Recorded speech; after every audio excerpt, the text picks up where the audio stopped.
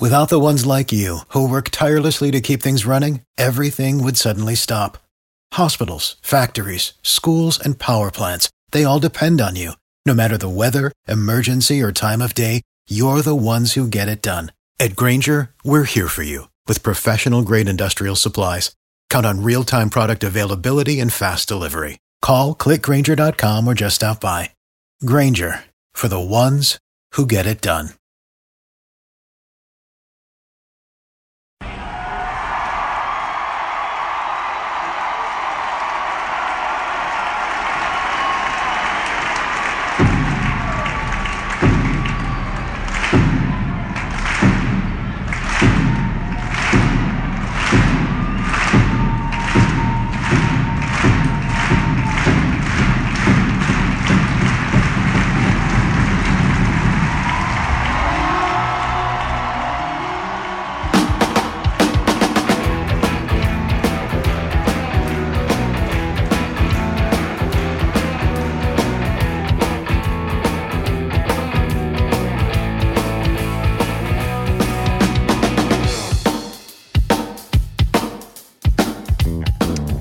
What is up, Thunder fans? This is Matt Tierney, also known as Noel at Prime Nerlens on Twitter. You can find us OKC Topic Thunder Pod at OKC Topic Thunder on Twitter and on Dash Radio, 4 p.m. Central Time, 5 p.m. Eastern. We're brought to you by the Thrive Fantasy app.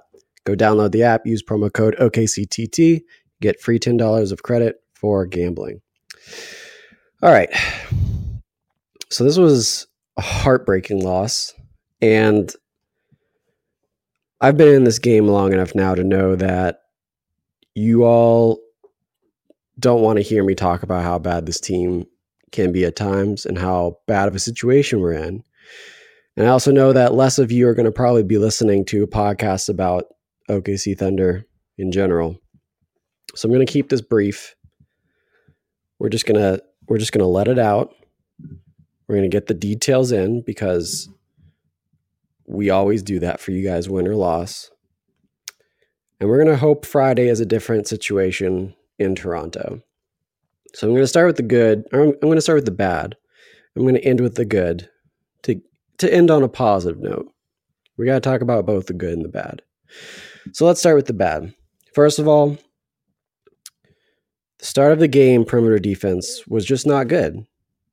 You can't leave the best shooter, one of the best three-point shooters in the NBA open. Danny Green had at least 2 shots, I think 3, that were wide open in the first quarter. You just can't have that. It's not acceptable perimeter defense, and you need to know that going in. I mean, they know what type of shooter he is. So you know that you have to keep him occupied and not give him ample space to shoot, because he made it every time. And allowing him to have his shot early, it allowed everything else for them to unfold throughout the rest of the game. When you see your shot go in that many times, you're letting them get into rhythm. And I thought that was pretty unacceptable by the defensive game plan to let them shoot so effortlessly at the beginning and allow that momentum to just carry forward throughout the rest of the game. Because, I mean, as we saw in the first half, they shot over 50% from 3, 8 of 15. And we didn't shoot well at all. Our final 3-point percentage was well below 30%, or excuse me, it was at 30%. Ended up 13 of 43, which was actually much better than it should have been. We were at 24% deep into the fourth quarter, so we really caught up there at the end, thanks to some great 3-point shots, which we'll get into when we talk about the good stuff. But let's finish the bad stuff real quick. The second thing is that it is unacceptable to have Paul George shooting, or it's unacceptable for Paul George to have 10 points and for Steven Adams to have 4 points deep into the fourth quarter. I know Paul George ended up with 19, which is still not great, but he had 10 points with, I believe, about 8 minutes left, and then he made some very, very clutch threes. But before that, he wasn't getting his shot and he wasn't getting his offense. And you just can't win when your MVP candidate scores 10 points. Sorry. And then finally, the shooting. The shooting was just bad. It was really, really, really bad. I'm just going to go through a lot of bad shooting stats now. Terrence Ferguson, 8 points on 10 shots. Jeremy Grant, 9 points, 14 shots. This is coming off of a career high for him and a double-double. Can't even score more than 9 points. And he had 14 attempts. 0 of 3 from the three-point line. Dennis Schroeder, 12 points, 16 shots, 1 of 6 from 3. I mean, they're just not good enough. Steven Adams, 4 points on 7 shots. 4 points. How does that happen? Like, what are we doing? And then the free throws. Less than 50% from the free throw line. 51%. I'll give him that little extra there. 51% from the free throw line was the exact same percentage that Toronto shot from the field. That's 45 of 87 from the field. That's 51.7%. We were 15 of 29. That's for 51.7%. How does that happen? What are we doing? It's free throws. I just don't know what's going on. I think, to be honest, and this was a take I had up until about the last 4 minutes of the game. I don't know how accurate it is now, but I was entirely convinced that Paul George is still hurt pretty badly, and he's just not sharing it. Because he went 1 of 4 from the free throw line and missed a technical free throw. Like, you put your best shooter on the technical shots, and he's their best free throw shooter, and he missed it. It went 1 for 4. I mean, what is going on there? That's just, you can't have that. And if he's hurt, then he needs to rest. I don't care that he's not on the floor. I'd rather have him 100% healthy in the playoffs and have a lower seed because of it, because he sat out, than have a higher seed and have a 75% Paul George in the playoffs. I know that might be a hot take, but that makes sense to me. He needs to rest if he's actually hurt, and I kind of think he is.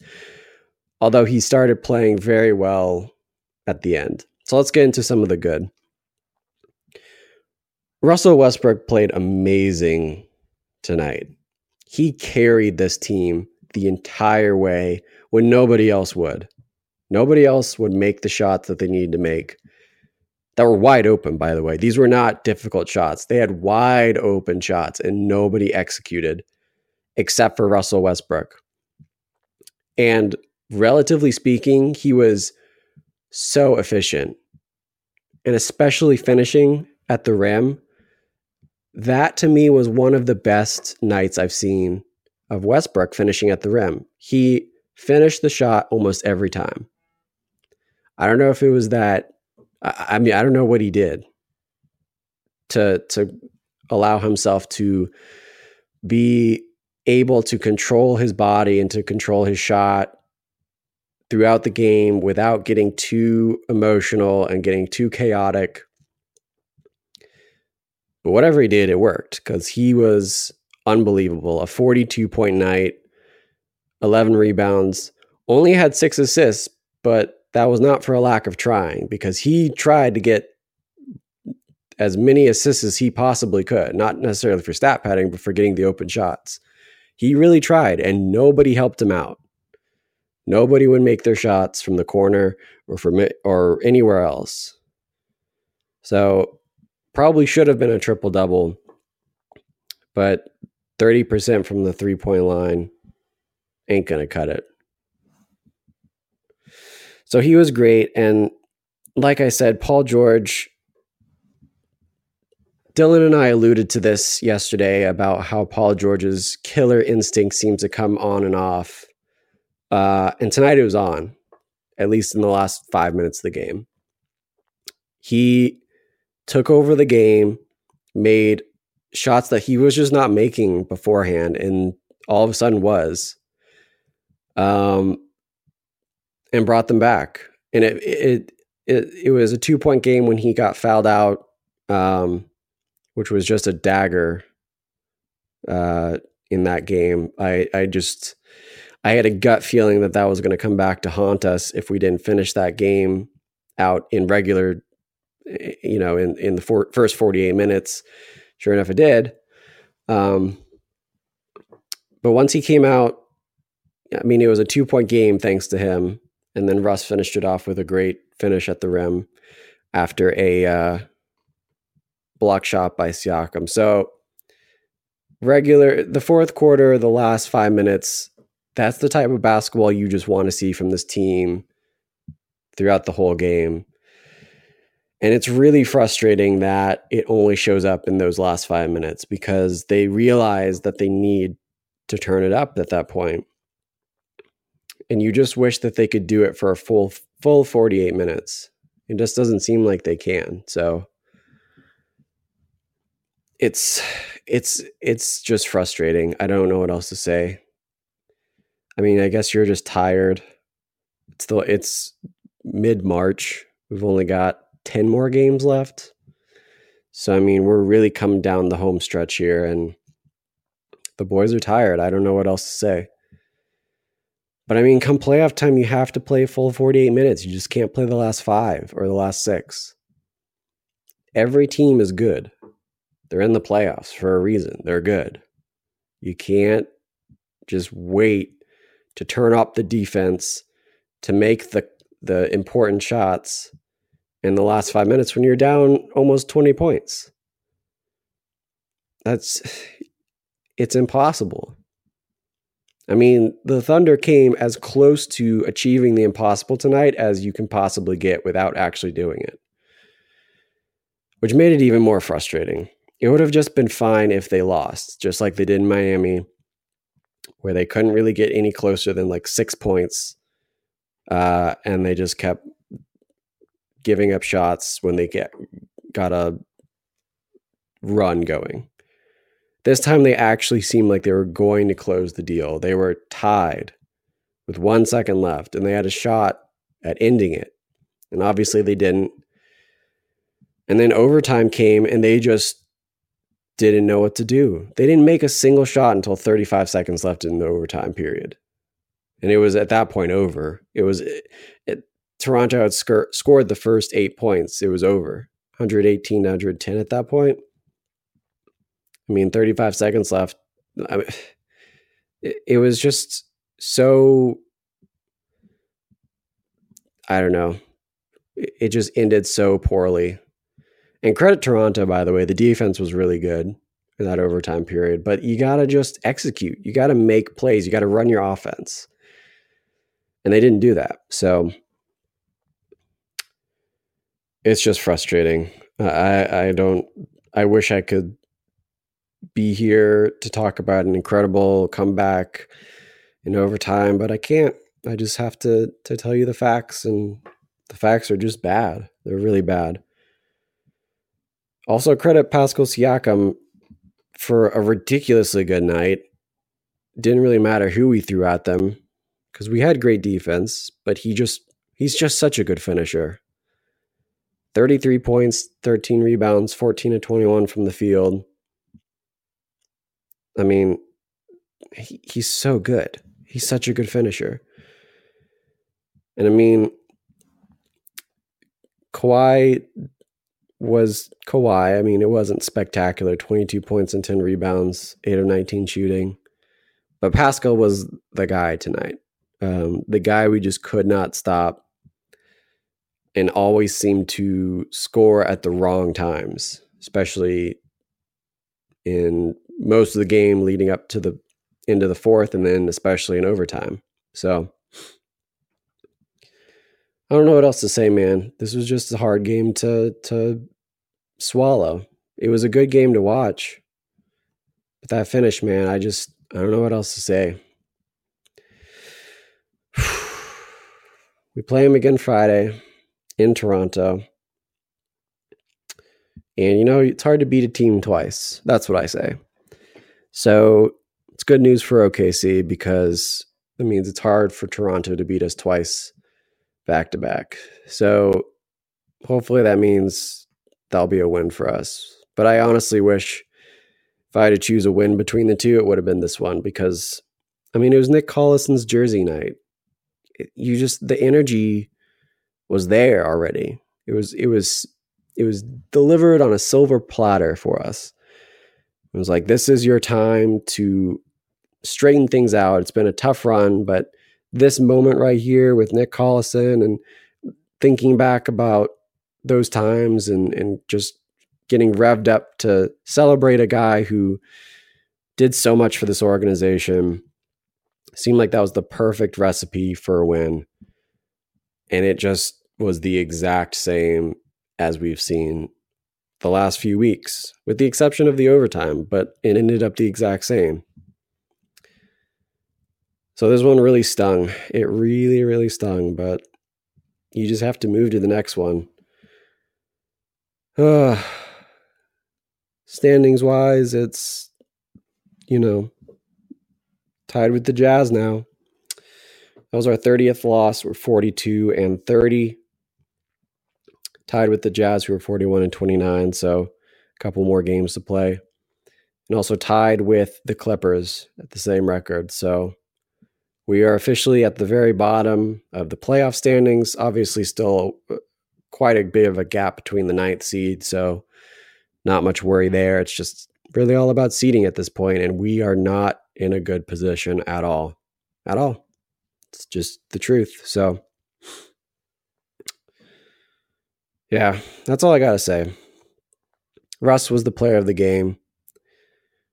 I don't think it really merits any music at this point. I'm just going to keep talking because it's kind of the mood of the pod, I feel like. Russ was the MVP, or he was the MVP for sure, but he was also the player of the game. Like I said, 42 points. Forgot his shooting. 16-29, 11 rebounds, and a steal, 8 turnovers, but that's just Russ. Oh, man. That's all. I'll see you guys later. Thunder up.